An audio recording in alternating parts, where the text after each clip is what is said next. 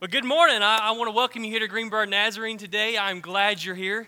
This is always a fun Sunday, along with last week, because all of you 8:30 people get to meet the 10:30 people. So turn to your neighbor and say, hello, good to see you for the first time this year. This is one of the 3 Sundays a year that we all get to come together and be a church in one service. But this Sunday always feels just a little bit different because our schedules have been weird over the holiday season. It's right in between Christmas and New Year's, and we've been out of town, and it can feel so different to wake up this morning and be reminded, oh, it's Sunday. It's time to go to church. But it is good that while we've been getting out of our normal routines, we can gather together like we do every week and be reminded that God is here with us. Amen. Well, I hope you had a good week celebrating a warm, humid Christmas.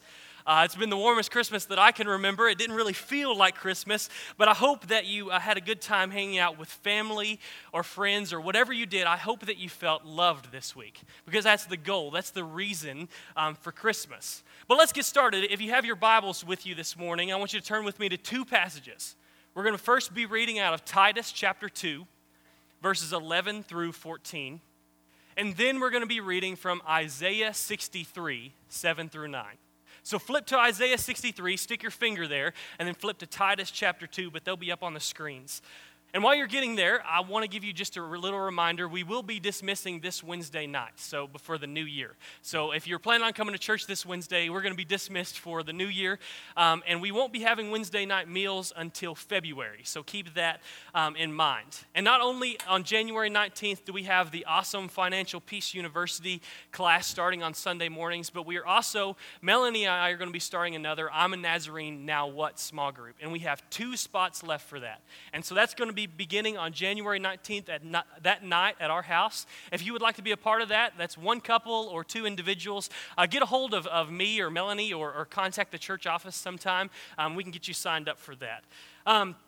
There's a lot going on during this Christmas season, but I'm glad that you're here this morning. I'm going to be continuing with our sermon series that we've been in over the Christmas season titled, God with You. Over these last 4 weeks, we have talked about what it truly means to walk beside God in every aspect of our life, of what it means to say that God is with us. And if you were here at the first week of the Christmas of this Christmas series, which was the first week of Advent, when we introduced this song that we sang over and over and over for 4 weeks over the last month about what it means to lead up in this Christmas season, I explained a little bit of what that means. Those weeks leading up to Christmas, the Advent season is this waiting period. This time where we sit in expectant waiting that one day Christ will come. And the traditions of the church tell us that this week of Advent is supposed to be spent in not only this kind of impatient waiting for Christ to come, but also this kind of mourning that he's not here yet. And the goal of that is to lead up to this miraculous Christmas morning when finally Christ is present with us. And I didn't get too far on that when I spoke on it, when I introduced the song 4 or 5 weeks ago, because I felt like you'd be getting 2 sermons in one, but I'm preaching today, so here we are. I thought I'd explain it one more time. But singing that song, Come Thou Long Expected Jesus, was reminding us that we were waiting for Christ. And then last Sunday, we took communion together. And that was to remind us of what the life of Christ led up to. It was to remind us of who we are called to be because of that presence of Christ. Communion was a way that we remembered how the life of Jesus that was just about to begin, how it ended with his death and with his resurrection. And then since we were all together last week, we've celebrated Christmas in our own unique ways. We've spent time with family. We may have spent time with friends or even by ourselves celebrating the birth of the Savior. And all of this, all of the last month, was a constant reminder that today, going into 2020, Christ is here with us. So this morning, as we're about to enter into 2020, I want to continue to take our theme of Christmas, to take the presence of Christ into the next year with us. So with that in mind, let's get to these 2 passages of Scripture. This is Titus chapter 2, verses 11 through 14. For the grace of God has appeared, bringing salvation for all people, training us to renounce ungodliness and worldly passions, and to live self-controlled, upright, and godly lives in the present age, waiting for our blessed hope, the appearing of the glory of our great God and Savior, Jesus Christ, who gave himself for us to redeem us from all lawlessness, and to purify for himself a people for his own possession, who are zealous for good works. And this is Isaiah chapter 63, verses 7 through 9. Isaiah writes this: I will recount the gracious deeds of the Lord, the praiseworthy acts of the Lord. Because of all that the Lord has done for us, and the great favor to the house of Israel that he has shown them according to his mercy, according to the abundance of his steadfast love. Verse 8. For he said, surely they are my people, children who will not deal falsely. And he became their Savior in all of their distress. It was no messenger or angel, but his presence that saved them. In his love and in his pity, he redeemed them. He lifted them up and carried them all the days of old. Let's pray. God, this morning, as we've opened up your word to these two extremely similar passages of Scripture, God, we pray that this morning that you will also open up our hearts, that we will be open to what you have to say to us this morning. God, we pray that you will not let us get in the way of your word, but you will mold and form and you will transform us through your word this morning. We ask these things in your name. Amen. Now, it would be impossible to read these two texts outside of the context of Christmas, that Jesus is here with us, that we've been celebrating over the last month. But I do want to point out one thing to you. I want to read these two scriptures one more time, side by side, and I want you to look at the obvious similarities that are there. And actually, I'm going to read them without them being on the screen a little differently. I'm going to read them kind of inside one another. Let's start in Isaiah verse 7. It says this: I will recount the gracious deeds of the Lord, the praiseworthy acts of the Lord, because of all that the Lord has done for us, and the great favor of the house of Israel that he has shown them according to his mercy, according to the abundance of his steadfast love. Now, I want to go to the passage from Titus and read it kind of in between these two stanzas of Isaiah. For the grace of God has appeared, bringing salvation for all people, training us to renounce ungodliness and worldly passions, and to live self-controlled, upright, and godly lives in the present age, waiting for our blessed hope, the appearing of the glory of our great God and Savior, Jesus Christ, who gave himself for us to redeem us from all lawlessness, and to purify for himself a people for his own possession who are zealous for good works. And let's finish with the passage from Isaiah. For he said, surely they are my people, children who will not deal falsely. And he became their Savior in all of their distress. It was no messenger or angel, but his presence that saved them. In his love and in his pity, he redeemed them. He lifted them up and carried them all the days of old. Now, the reason that I read those passages twice, and I know that they're lengthy passages, is because I want you to see this morning that those passages are nearly identical. From the way that they talk about the salvation that God is bringing, to the way that they talk about the response of the people of God to that salvation, even to the discussion of the present age in Titus, and the way that Isaiah speaks of the days of old, they are blatantly similar to the point that if today these were written and published, it would be copyright infringement. And what should blow your mind with the similarities between these two passages of Scripture is that they were written decades apart. They were written from two completely different historical contexts and historical perspectives, but yet they are both talking about a similar event. One from the perspective of before the life, death, and resurrection of Jesus Christ, and another from the perspective of after it. And in Titus, and the author of Titus is Paul, Paul is writing a letter to Pastor Titus, and he includes these few verses here in chapter 2, verses 11 through 14, as a core statement of belief that Titus was to build his good works on.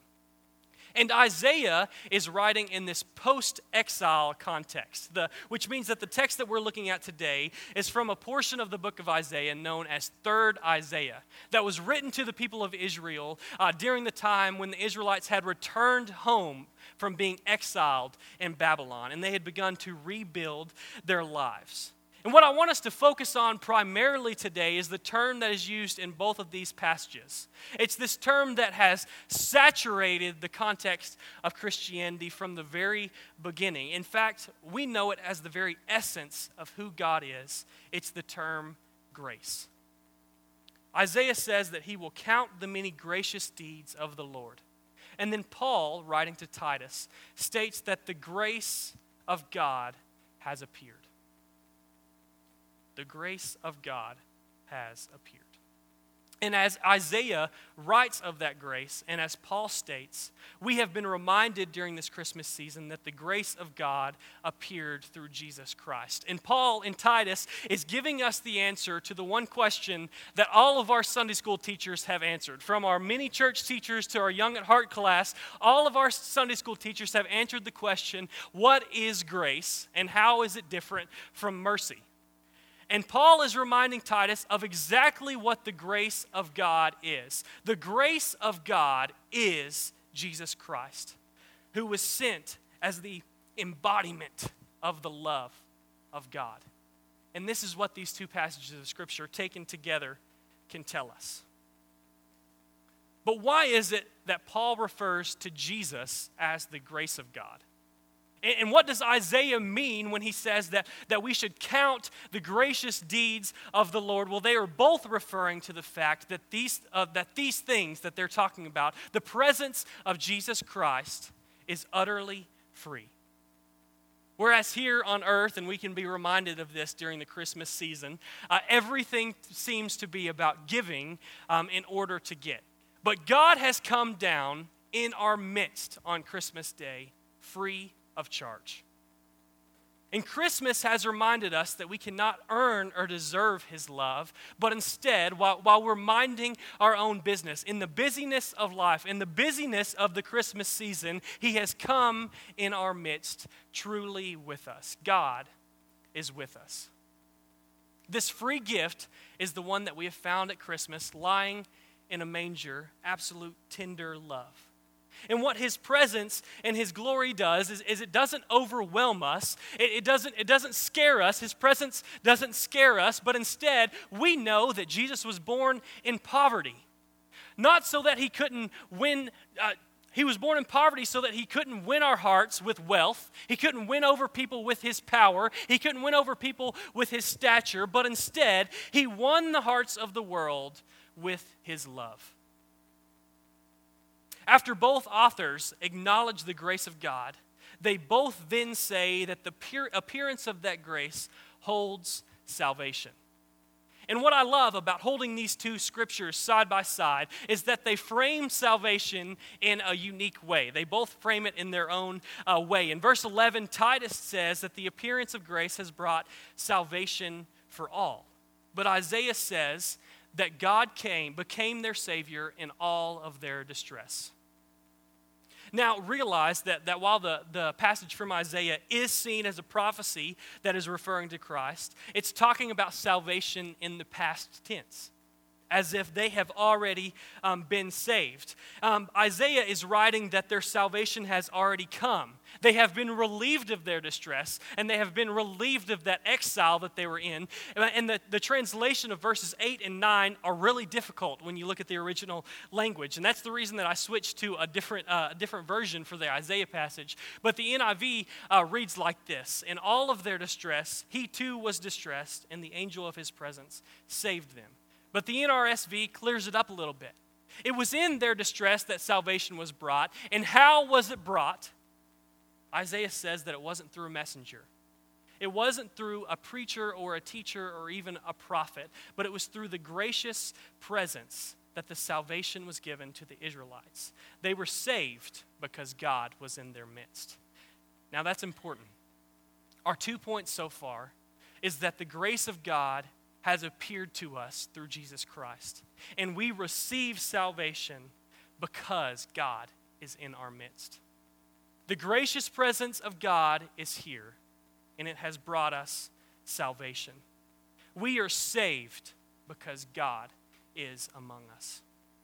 And that's why this passage from Isaiah is seen as a prophecy. Because even though it was meant to remind the Israelites of what had happened to them, and this could be why it's repeated in different words by Paul, because while it had happened to the Israelites, in that moment the people of Israel were saved, there was still more to come. Because while they had been saved from their distress, there was still a salvation coming for all. Now, this distinction is important. Paul makes a big deal through all of his writings in the New Testament about what salvation is and who it's for.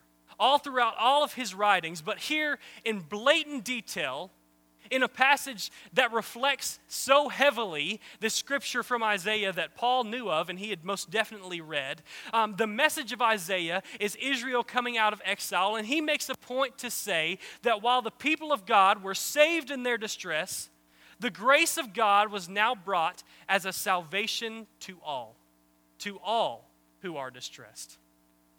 And this passage from Paul is one of the primary verses that's used to form what we call a theology of prevenient grace, which we've talked about and we've preached on before, or the grace that comes before. And what that means is that salvation that Jesus brought was for all. I like to view it as God running towards each and every one of us. From the moment that we were born, He's opening doors to reveal His love to us and to show us how desperately we need it. And He does that for everybody. It's the grace that comes before we are saved, that God is revealing Himself to us as His people. And that's the salvation that Paul is writing about. Paul is saying that this salvation isn't just for the people of God. It wasn't just for those that are gathered here today at church or those in churches today, but instead, this is a gift that has been freely given to all people. Through Christ, God has made His love known to all. And this is what the presence of Christ brought on Christmas. Both of these passages also use the word redeemed. That we have been redeemed by God. Paul says that we have been redeemed from all lawlessness and purified in the light of Christ to be zealous for Him. That redemption is what salvation is at its very essence. It's a love that has been poured out on all humanity. But I think that the next question that we need to ask ourselves this morning is, how do we respond to that? So Christ is here. The grace of God is here in our midst. It has brought salvation to all. But how do we respond? How do we respond to the grace that God has shown us through love and mercy? And these two passages of Scripture show us that we respond to it by our actions, as Paul says, in the present age. These two passages both say that they bring us transformation and hope today, and not just tomorrow. Verse 8 from Isaiah says that because the Israelites were God's people, they would not deal falsely, and they would be carried just as they were in the days of old. And in Titus, verses 12 and 13, Paul says that salvation is training us to renounce ungodliness and worldly passions, and to live self-controlled, upright, and godly lives in the present age, waiting for our blessed hope. This is supposed to be our response to the presence of God, the salvation of God. We experience true transformation and hope. And we live that out in who we are today. We have been shown mercy. We have been redeemed, and we are now supposed to live our lives as a reflection of how Christ lived His. And that's what we do with the presence of God. God's grace is present today in our midst, bringing us salvation, and we respond with our transformation. But if Christmas reminds us that God is continually here with us, and it reminds us that His presence brings us salvation, and that salvation brings us transformation and hope, how can we believe in that presence but still feel like we are living without it? How can we believe in our salvation but still so often live our lives like we are without that transformation and hope? We live in a time period where it is extremely easy to forget that we are surrounded by the presence of God. We get in our daily routines, we wake up, we get ready, we go to work, we come home, we go to bed, we do it all the next day. And we can get so far into that cycle that we forget to find the presence of God in our daily, our weekly, and our monthly rhythms. Or maybe that it isn't that we've forgotten to look for God in our busyness or in our routines, but maybe for some of us, it's that we can't feel the presence of God anymore. And it doesn't matter what we do. Maybe we've searched, but we can't find God anywhere. And what was once so clear and what was once so obvious to us when we experienced our salvation, what was once so obvious in that moment now has been filled with silence and nothingness. Maybe that's some of our experiences today. That's what is called a dark night of the soul. When it feels like the presence of God is so far away from us that we may never get it back.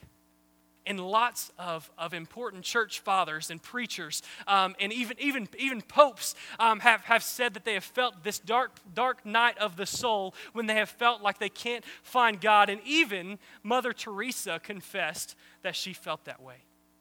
In fact, when Mother Teresa passed away, her journals and her diaries were donated to the church. And those journals told a dark story. She had confessed in them that she had this clear and obvious moment from God where she was called to live her life out in servitude to Christ. There was this clear moment when she knew, this is what God is calling me to do for the rest of my life. And she wrote in those journals that never once throughout her life did she ever feel the presence of God again. She said that she would hope and she would pray and she would cry out for God. God, am I doing the right thing?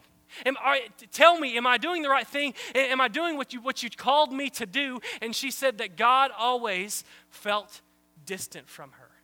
And so this lady, this woman who we know as maybe one of the most Christ-like individuals since Jesus himself, confessed that even though she was seeking it, she felt as if God had left her. And this is the reality, I think, for some of us, or even a lot of us today. And so this morning, I think we need to be reminded that in this Christmas season, whether we recognize it or not, whether we feel it or not, God is indeed with us.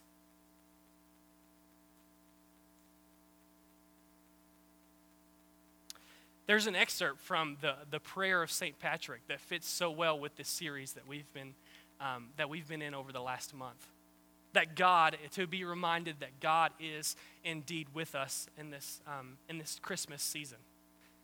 And this excerpt from that prayer is a clear reminder not only that yes, Christ is with us, but because of the grace that God sent down for us, we are called then to be Christ to those around us.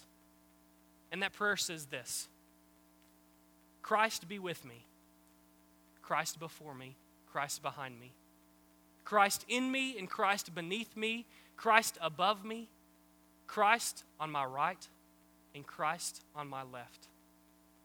Christ when I lie down, Christ when I sit down.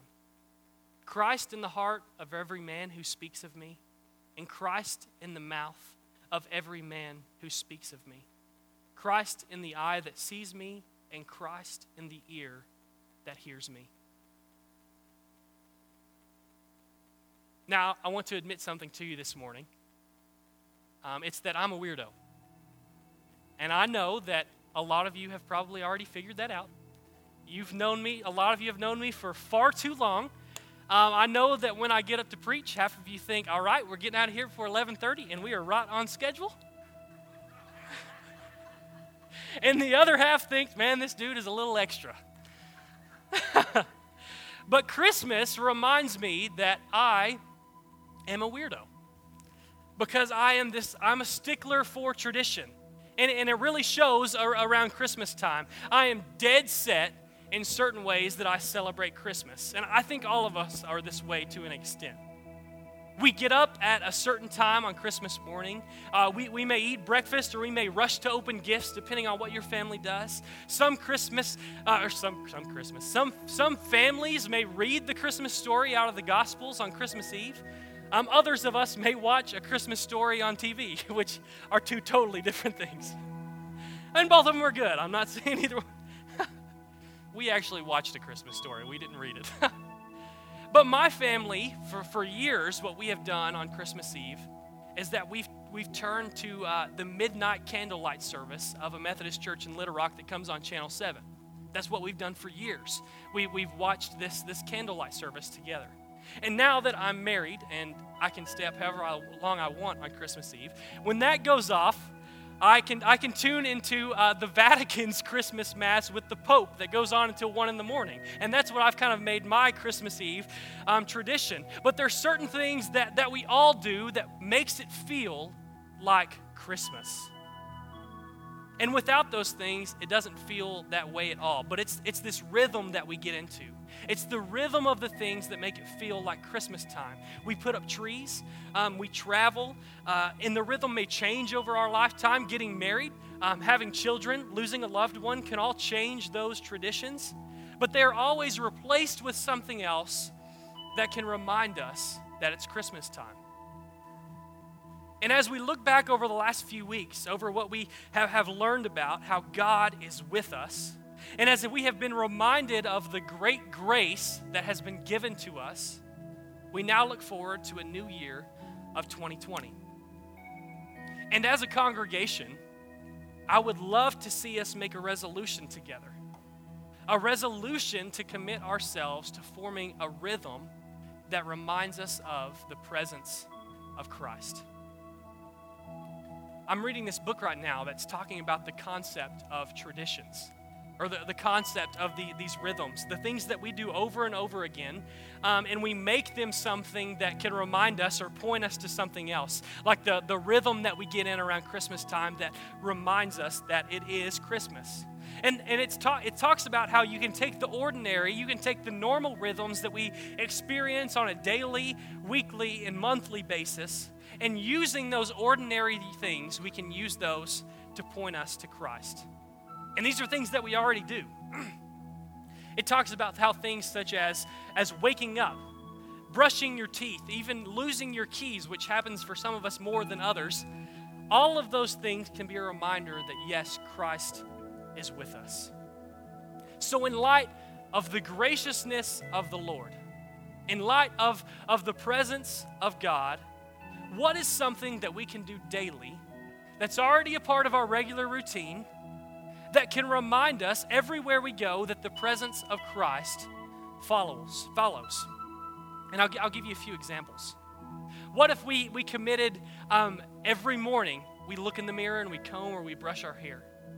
What if we committed that time to remind us daily that we are made in the image of God? Or if you took each time that you wake up in the morning to be reminded that just as you sit up, you once rose from the waters of baptism, a new creation in Jesus Christ. Or maybe it could be when you walk through the doors of your office building or wherever you work, you could remind yourself that you are called for your work to be a prayer to God and to do it with joy and delight no matter what it is.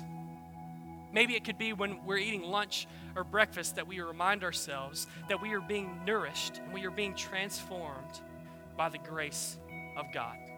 Now see, all of these things are things that we do every single day. But we can use them as reminders, and it doesn't take a long time, it just takes a thought, as reminders that Christ truly is with us wherever we go. Now, I'm not going to pretend that I do this well already. I'm preaching as much to myself as I am anyone else here. I know that sometimes I can go days without thinking about the presence of God at all if I'm in a particularly busy season.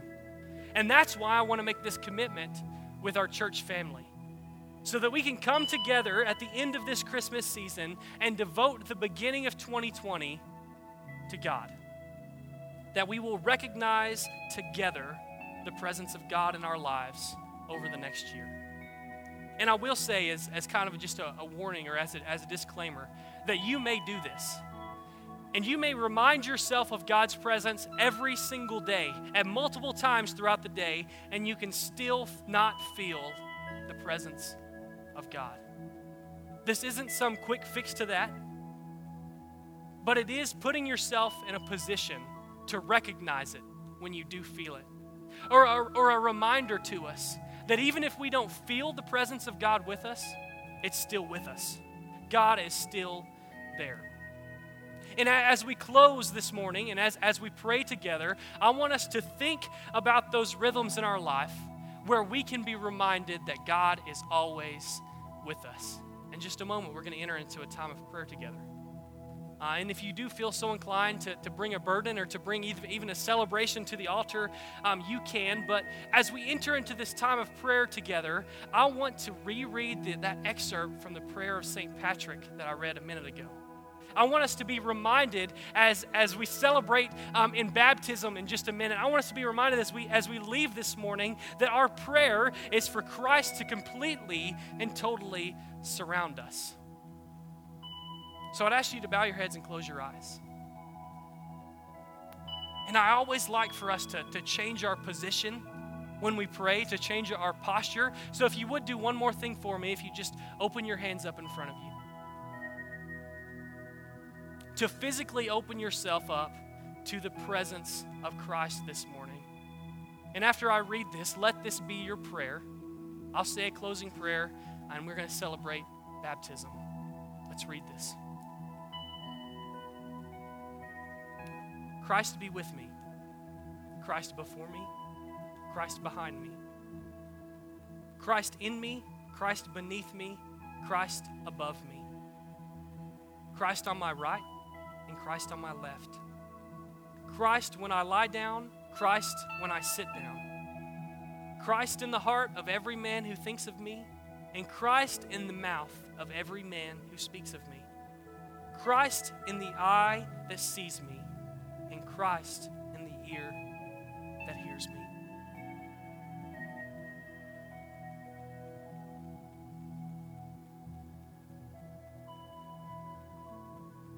God, this morning we have been reminded of your presence. God, we've been reminded that Christmas shows us that you did come down, that your grace came down, the embodiment of love came down to be with us, God. And it brought us salvation, Lord. And that salvation, it transforms us, and it gives us hope today where we are.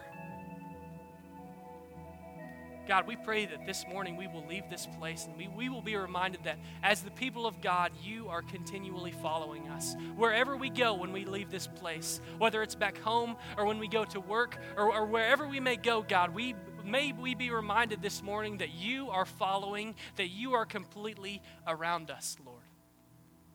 God, we pray that transformation turns us into that true reflection of you, God. So not only are you with us, God, but then we may be you to others who we are around. God, we thank you for your love.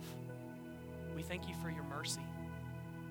God, we thank you that we have second and third and fourth chances in your eyes, God. We thank you that no matter what we do, your grace and your love is free to us all. God, this morning and through the last month, we've been reminded of that. We pray that we will be the people of God as we leave this place, that we will be your church, your hands and feet, and that the world may recognize that we love them as you love them. We ask things in your name. Amen. Amen. I want to thank Hunter for bringing us that great encouragement today and that reminder that God is with us. We've been reminding ourselves over and over, week after week, and what my prayer has been is that this has been something that you have learned to remind yourself of. And what a great reminder this morning that sometimes we just need to put some disciplines in place in our life so that we are reminded that God is always with us and He lives in our heart. And we're celebrating that today with a young lady. 4 out of the last 5 weeks, we have had the opportunity to baptize someone as they make a public profession of faith. And last Sunday after church, had this young lady come to me, and she shared with me how she had accepted Christ as her Savior, and she wanted to be baptized and make a public profession of faith. So I want to ask Charlie if she will to join me this morning down here in the baptistry. And I know it's a great day of celebration, not only for her, but also for her family. God's done a work in Charlie's life, but God's also doing a work in her family. And to Him we give glory for that. And Charlie, I want to ask you again in front of all these people the same questions I asked you last week when we talked. Have you surrendered your life to Jesus and accepted Him into your heart as Lord and Savior? And you know that you're now a child of the King, and you're going to live your life for Him for the rest of your life. You're going to do that. All right. Well, this morning what we're doing, and I explained to Charlie, this represents the death, burial, and resurrection. It's basically an example of what Jesus did and what Jesus did for us. And as we go under the water, it's this cleansing. It's not any power in the water. It's the power of the blood of Jesus that does the cleansing. This just represents what's taking place in our life. And the old is dead and buried, and we're resurrected in Jesus into new life. That's why we encourage you to be baptized. Jesus says, repent and be baptized. And so if you haven't done that today, I want to encourage you. The faith of a child, the courage of a child is a great example to all of us this morning. Charlie, this morning it's...